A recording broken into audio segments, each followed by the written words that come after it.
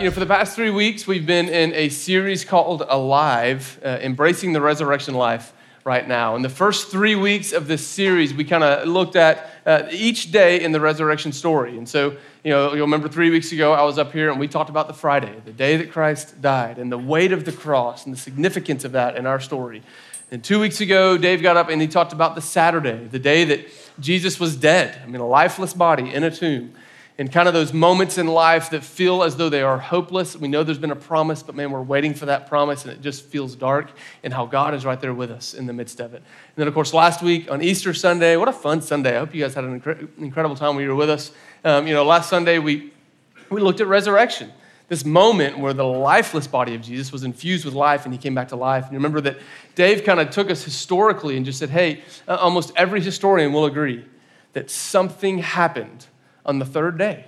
Something happened on the third day after Jesus died. And we believe that something that happened is the resurrection of Jesus, like him coming back to life. And here's what's amazing is if you look across history, the resurrection of Jesus is this amazing moment where if humanity in the world is like a gigantic pond, the resurrection of Jesus was like somebody took a gigantic rock and just chucked it out into the middle, and it created this ripple effect where these ripples just started spreading across history.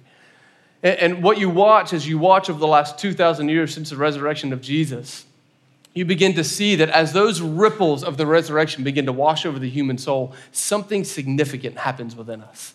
That when you encounter the risen Lord Jesus, you don't stay the same. That something happens in you. And we started watching this, you see this happening 2,000 years ago. You go read the book of Acts. It's the story that unfolds right after Jesus was resurrected. And you see story after story of people who are just changed. People who were cowards before, they encounter resurrected Jesus and suddenly they're filled with courage. People that were hiding their faith in secret suddenly encounter the risen Jesus, and now they're proclaiming their faith with boldness. People who've been living selfishly only for themselves suddenly start dying to themselves and living for the sake of others. It's like this radical shift starts happening in the hearts of those who are overcome by the ripple of the resurrection of Jesus. But it's not just something that happened 2,000 years ago. Like it's still happening today. Like every day, people encounter the risen Jesus and it does something in their heart. This week, I get a phone call from someone who, this person was just in a tough spot. And I didn't have any words. And I said, hey, let's just talk to Jesus about it. And I don't know how to explain what happened, but somehow in 30 minutes of prayer, this person encountered the risen Jesus Christ. And it was amazing. I prayed with them. I didn't say a whole lot. We just asked Jesus to speak. And I get a text from this person the next day, and they said, hey, the last 24 hours, I've experienced the presence of Jesus in a way that I never have in my entire life. They said, he has been so close that he has been closer than the blood in my veins. It's like, wow. But here's what was so cool.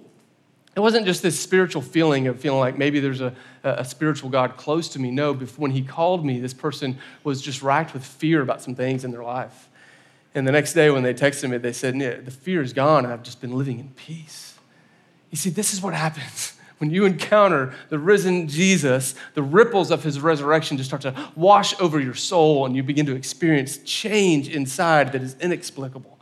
It's amazing. It's miraculous. And so, over the next few weeks, what we want to do is start looking at, hey, what does it mean for us to get caught up in the movement of Christ's resurrection as we try to step into that life with one another? And, every year we try to make this extremely practical. We say, hey, let's celebrate resurrection, then let's figure out how to step into resurrection. So today we're going to be talking specifically about how encountering the risen Lord begins to change the way that we understand his commands, his teachings, and his ways. And we're going to look at one particular teaching of Jesus and how when we encounter the risen Lord, it changes the way we understand that teaching. This teaching is like a thread that goes through all of Jesus' ministry. It's like all the way through, you start following what Jesus says, and sometimes he says it this way. Sometimes he says, hey, listen, I want you to love your neighbor as yourself. Sometimes he says, hey, I want you to know there's this new command that if you love someone, you'll be willing to lay down your life for them. Sometimes he says, hey, I want you to do to others as they would do to you. And other times he says, hey, listen, people will know that you're my followers by the way you love one another. But what Jesus is getting at across the whole course of his ministry, he goes, listen, when you step into life with me, something changes in the way that you interact with the people around you and the way that you perceive them. And so there's this command that Jesus says, I want you to love your neighbor as yourself. And so today, we want to talk about how we do that. Now, in the past, the way we've done this at Ethos is we've done some radical things, right? We've canceled our Sunday gatherings the week after Easter, and we go out and we serve our city in big ways. We have big service events all over the city. If you've been a part of that, it's amazing. Like, it's so fun, and we get to put the love of Jesus on display. But we keep going, how do we keep bringing this idea of loving our neighbor down to the ground until it feels so practical that no longer is it an event that we step into, but it's just a way of living that we just kind of breathe in, we walk in it, it's just part of who we are. And so I hope that today feels like the most insanely practical teaching that you've ever heard. I hope today feels like the most practical Sunday sermon that you've ever listened to. I know that's kind of a high goal for me to try to set for myself, but hey, I'm up for it. Let's try it. So here's what we're going to do. We're going to talk about what does it mean for you to love your neighbor. Now, I just want this little disclaimer before we even start talking about this, is that this conversation is not always easy. I think about a time I was a church planter in Canada before I lived in Nashville.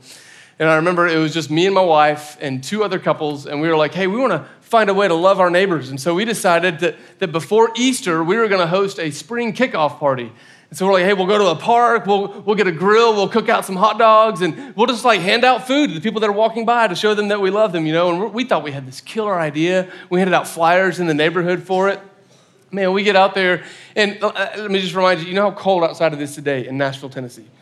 So we were in Canada. Like, if you think this is cold, we tried to throw a spring kickoff event in the very beginning of April in Canada, and we're like cooking hot dogs, we all got our parkas on, there's nobody in the park, like nobody's coming by, and it felt like this epic fail where we tried to love our neighbors well, but man, we just missed the mark.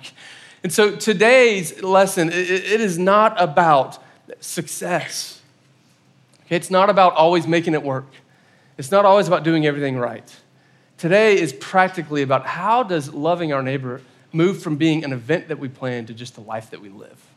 That's what I want to move us towards this morning. So before we get into that, though, I want to look at what Jesus actually says about loving our neighbor, because he's going to give us kind of a key paradigm for us to think through.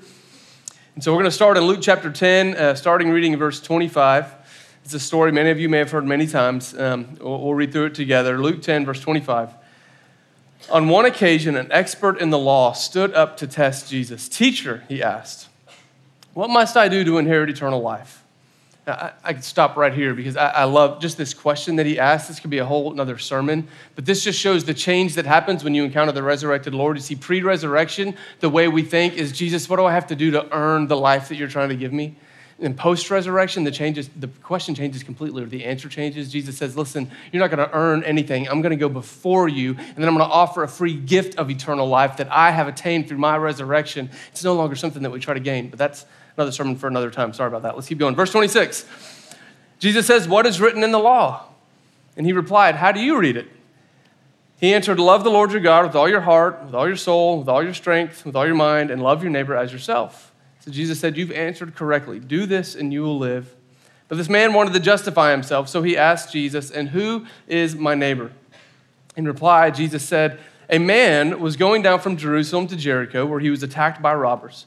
They stripped him of his clothes, they beat him, and they went away, leaving him half dead.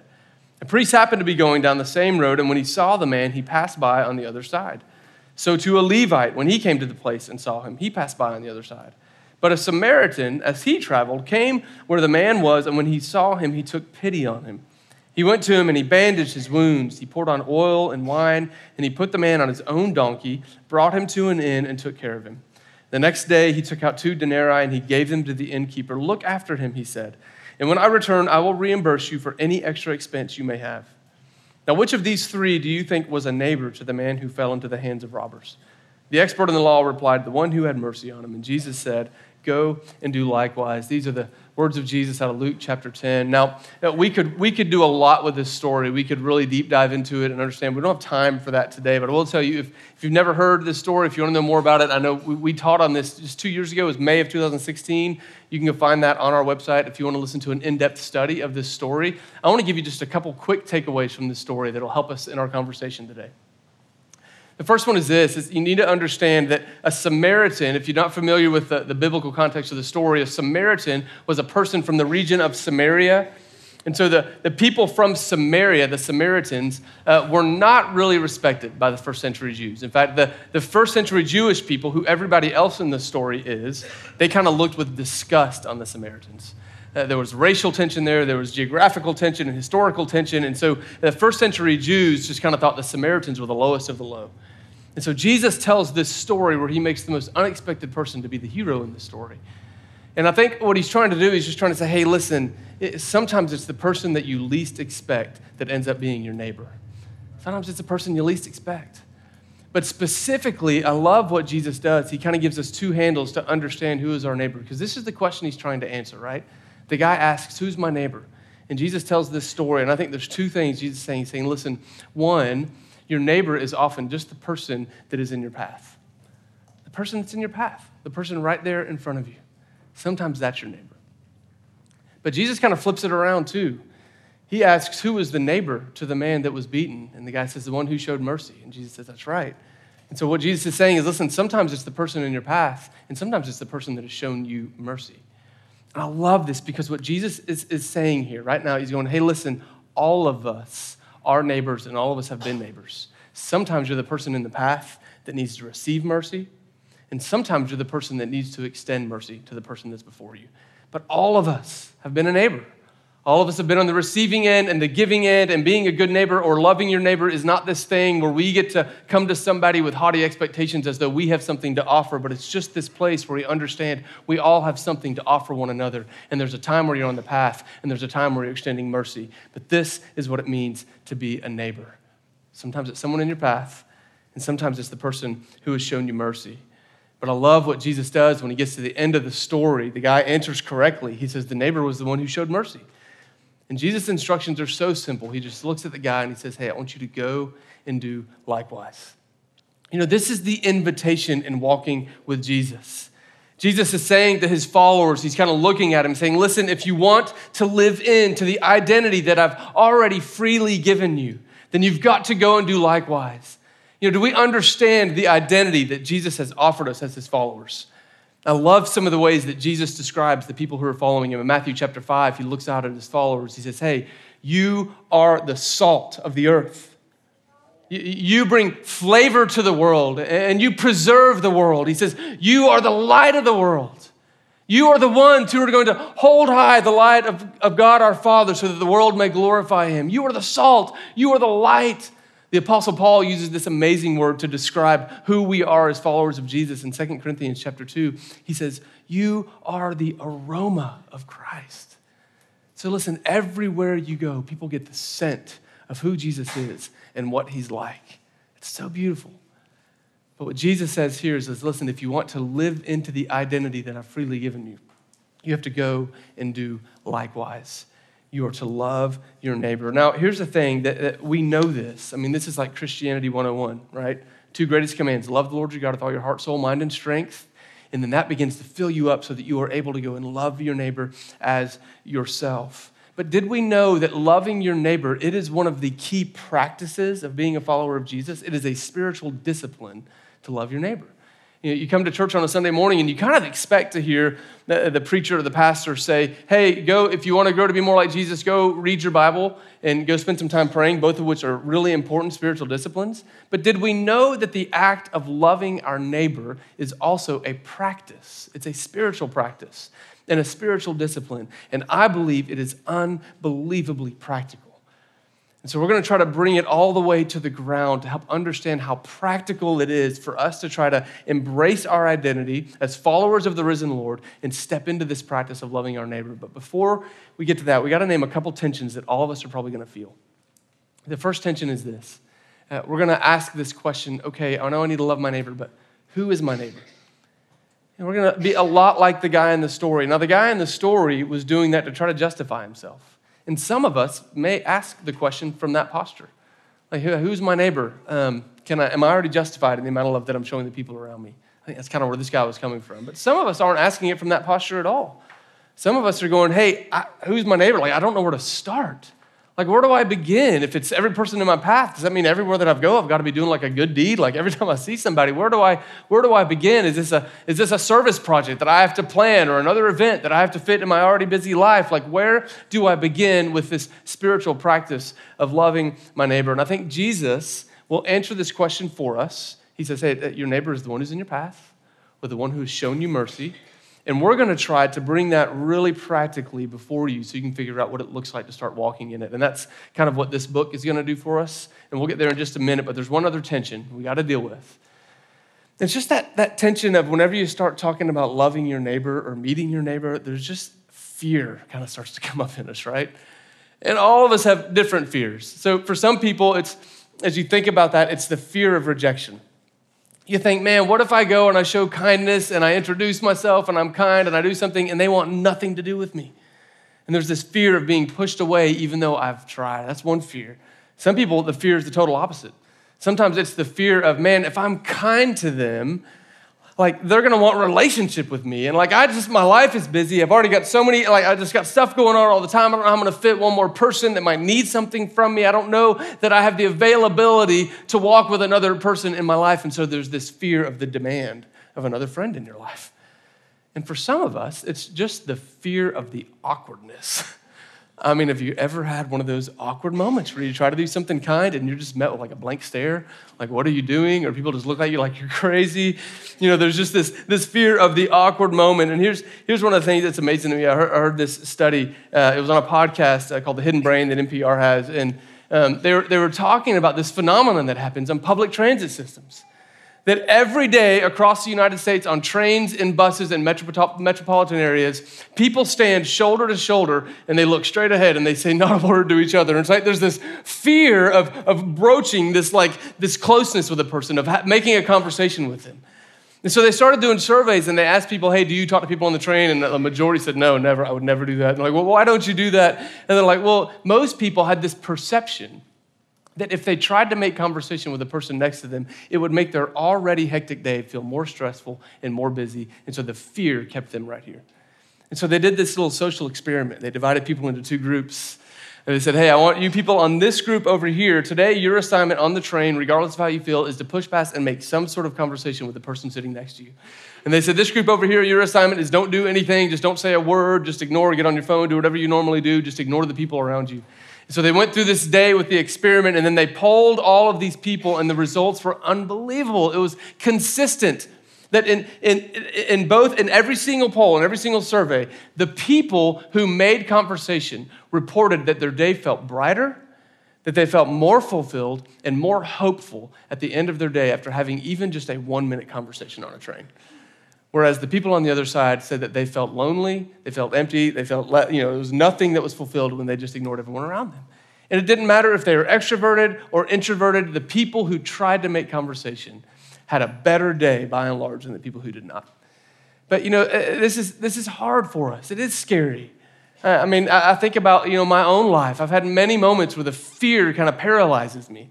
I don't know how many of you know my wife, but she's one of the kindest people I know. In fact, she's one of those people that every person she sees is like an opportunity to show kindness. It's like really annoying, she wants to be nice to everybody and wants to help me be nice to everyone. And, it's not uncommon when we move into a new place or we have a new neighbor that moves in. My wife will be looking out the window and she'll be like, hey, Aaron, so-and-so is outside in his garage. You should go talk to him. And I'm like, I was really, really getting into washing these dishes for you. I'm really busy. I don't know. And really what's happening is there's like this fear that's rising up in me because I'm like, man, I live next to that guy. If I go talk to him, like every time he sees me, he's gonna want to talk now, if I make conversation now, I gotta make it every single day. And it just feels like this fear, I get paralyzed in the moment, the fear of what if this happens?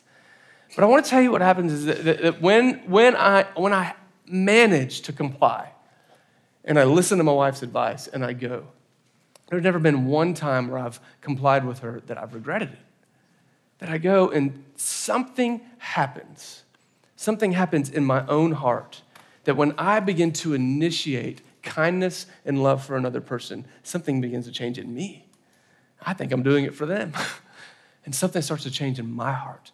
You see, this is why it's so important, because what God is after is your heart and my heart. He doesn't need you to check off a to-do list. He wants your heart. And Jesus knows that your heart will be healthier and more whole if you will live into his ways of loving your neighbor and laying down your life for those around you.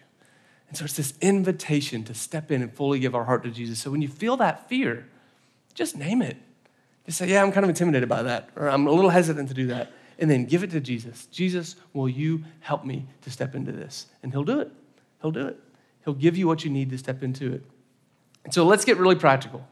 Let's talk about how we begin to do this, okay? I've given you this book that is on your seat. Everybody should have one of these. If you don't have one of these, get up and get it. I'm going to ask you, don't open it yet. Some of you are already reading it ahead and you're mad at me right now. Don't open it. I'm going to set you loose and give you some time to kind of work through this book. I want to talk you through what it is and how it works.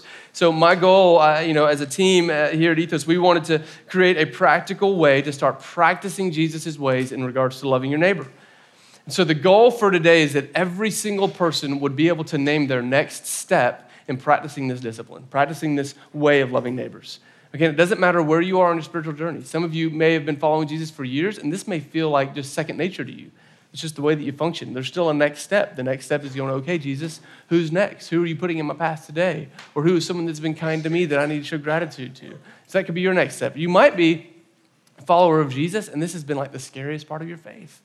The idea of trying to show love and kindness to somebody you don't know, or maybe somebody you do know, just feels intimidating. And so your next step might just be reading through this book and asking Jesus to put some names and to give you the courage.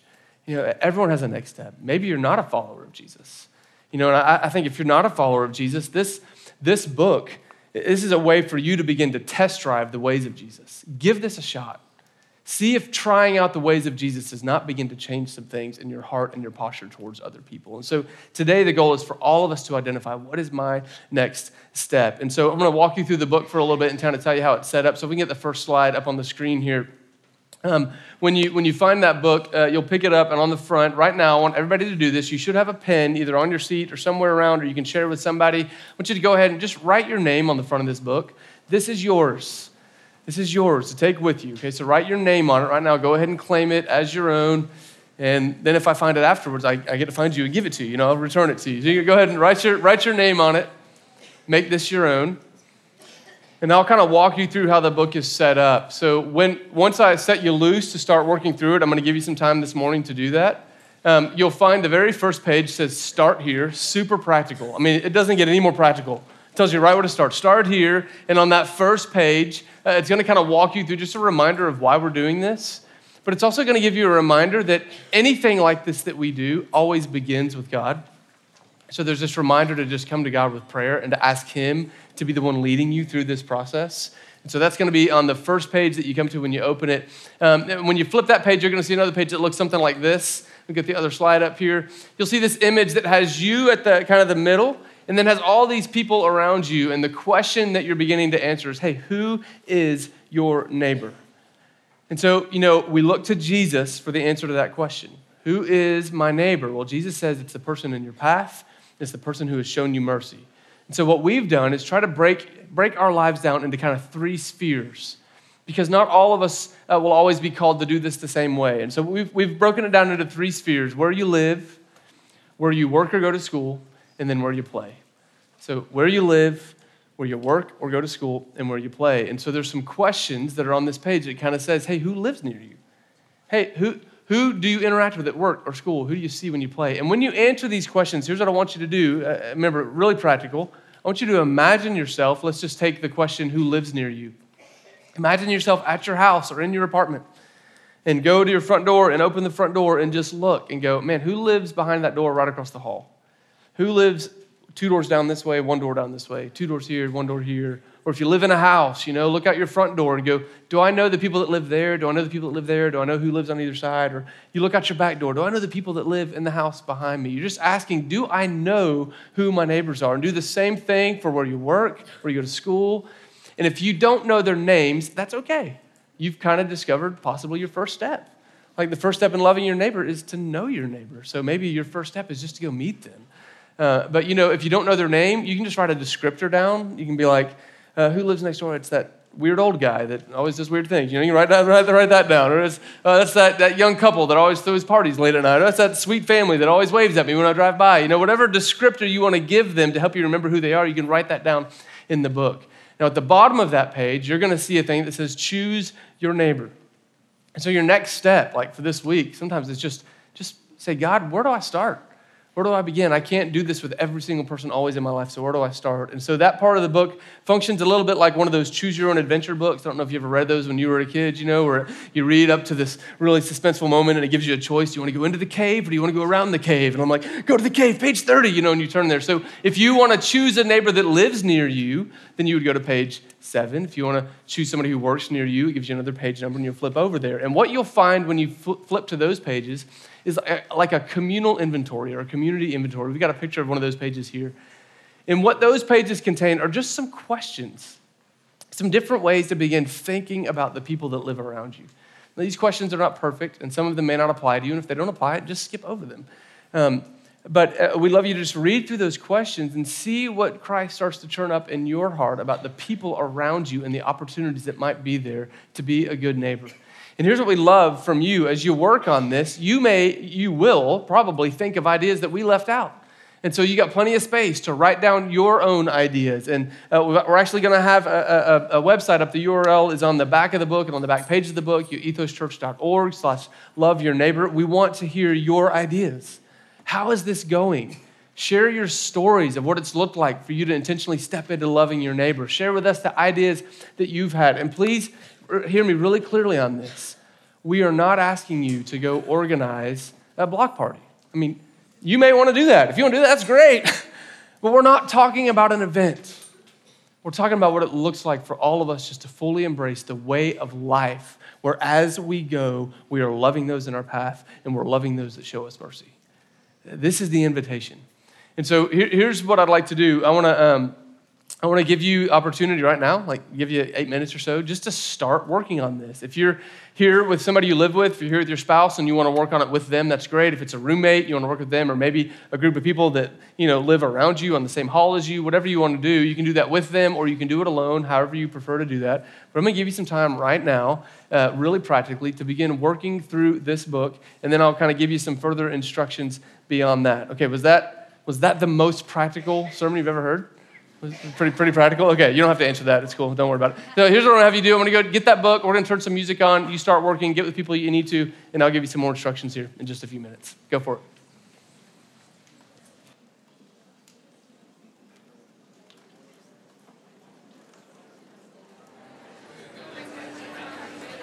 All right, here's what I want to invite us in to do right now. Every week when we gather, we come around the communion table and we get the bread and we get the cup, and it's this reminder of Christ's presence with us, that he is here, he's with us. And so, anytime you step into walking in the ways of Jesus, it's important to remember that he's the one going with you, that he's the one making it possible, making it doable. And so I'm going to send you to the communion tables, and what I want you to do is get the cup, get the bread, come back together with the people that you've been talking to, and maybe just name 2 things. One, is there any fear that's starting to kind of pop up in you as you think about doing this? And just name it with them and ask them to pray with you. Just give it to Jesus.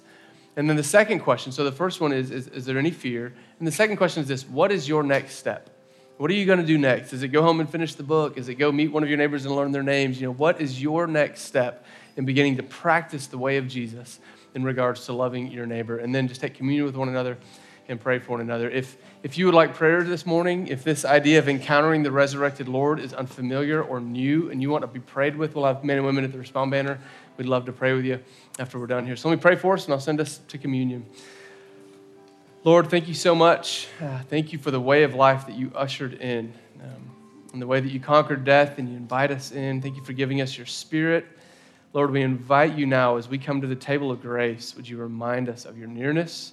Remind us of the gift of your presence in our lives. And Lord, would you inspire us and lead us in your Spirit as we attempt to leave this place and embody your love to the people around us. And I love you, Father. It's in the name of Jesus that we pray and give thanks. Amen.